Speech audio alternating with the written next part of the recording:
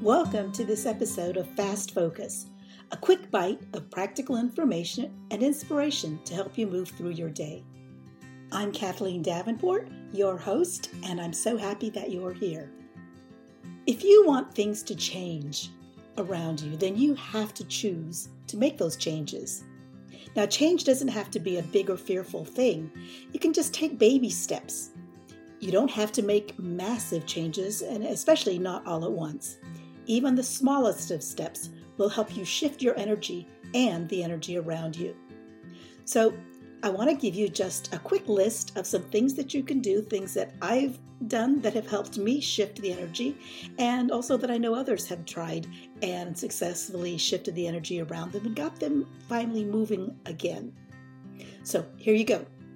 1, create a new playlist. Get some new music going that you can vibe to. Appreciate someone. Change the color of your bedding. Even just switch out for a different throw or a different color blanket. Try a different food. Clear out old files. Delete old emails.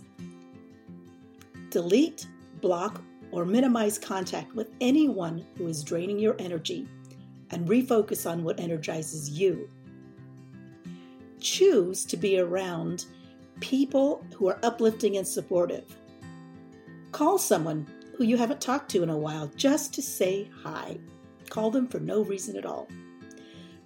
Buy yourself some flowers. Now I buy some fake ones online so that they never die and the bugs don't eat them.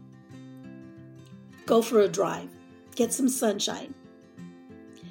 Honor what energizes you and do more of it, except for maybe desserts. You might want to just do those in moderation. Take the time to arrange to meet someone for coffee and to talk about nothing or anything, but not a business meeting, and this is one of my most favorite ways of getting out of any kind of slump or just changing up the energy in my life. Sign up for something you've always wanted to learn or to do. Do something you've been putting off. If it's been raining and the weather's not so nice, you know what? Go rainbow hunting. Go find a rainbow. Look for one after the rain stops.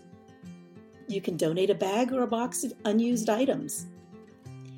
Get up early and watch the sunrise. Or fix up or find a little serenity spot just for you to read, meditate, or just be alone and have some quiet time.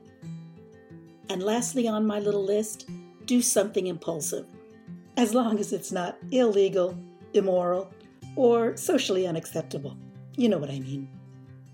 So that's it for today for this little episode of Fast Focus. And, hopefully you'll come up with some new ideas on your own to be able to shift your energy, get out of whatever funk you might be in, and start moving along and enjoying your day.